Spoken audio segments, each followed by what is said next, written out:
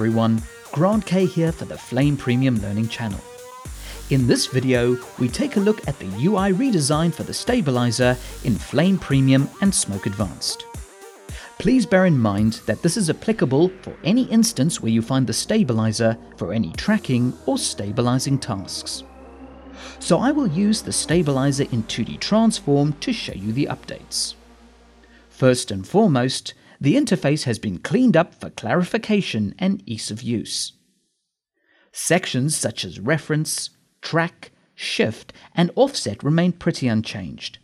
However, the other sections of the stabilizer have been redone. For example, one big change is that the tracker selection is now a pop-up menu instead of individual buttons. When working with a large amount of trackers, the pop-up menu makes them more manageable in the interface. But the trackers are still assigned to their numeric shortcuts. And you can also use the up and down arrow to navigate through the tracker selections. The old axis section with fixed X and fixed Y has been appropriately renamed to stabilize. Fixed X and fixed Y are also renamed to tell you exactly what they do. So they are much clearer concerning which option removes vertical or horizontal jitter from the shot. Another obvious function that appears to be missing is a button known as Fixed. It was not too clear what Fixed did, so it has been renamed to Auto Update Reference to show its true function. When Auto Update Reference is off, this is the equivalent of Fixed On. So the reference keeps referring to its original reference frame during the track. So typically, you use this for definitive patterns that do not change over time.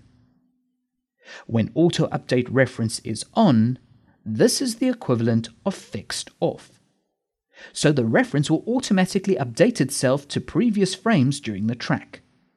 Typically, this is used to track patterns that do change over time. There is no hard and fast rule what to use, but I thought it would be a good reminder. The final point I'd like to cover in this video is more of a long-term user requested fix. In the past, if you were doing any forward tracking and the tracking reference was lost, either by being occluded or going off screen, you could add a new reference point and continue tracking. This worked perfectly fine, but there were issues tracking backwards. With the current release of Flame Premium and Smoke Advanced, you can now set new references even when tracking backwards. For example, I'll reset the tracker and go to the last frame.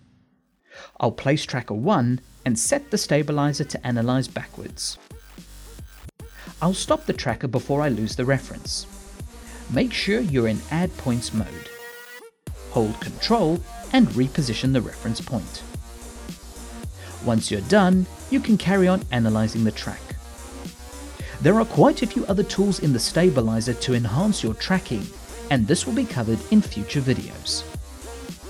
Comments, feedback, and suggestions are always welcome and appreciated. Thank you for watching, and please subscribe to the Flame Premium Learning channel for future videos.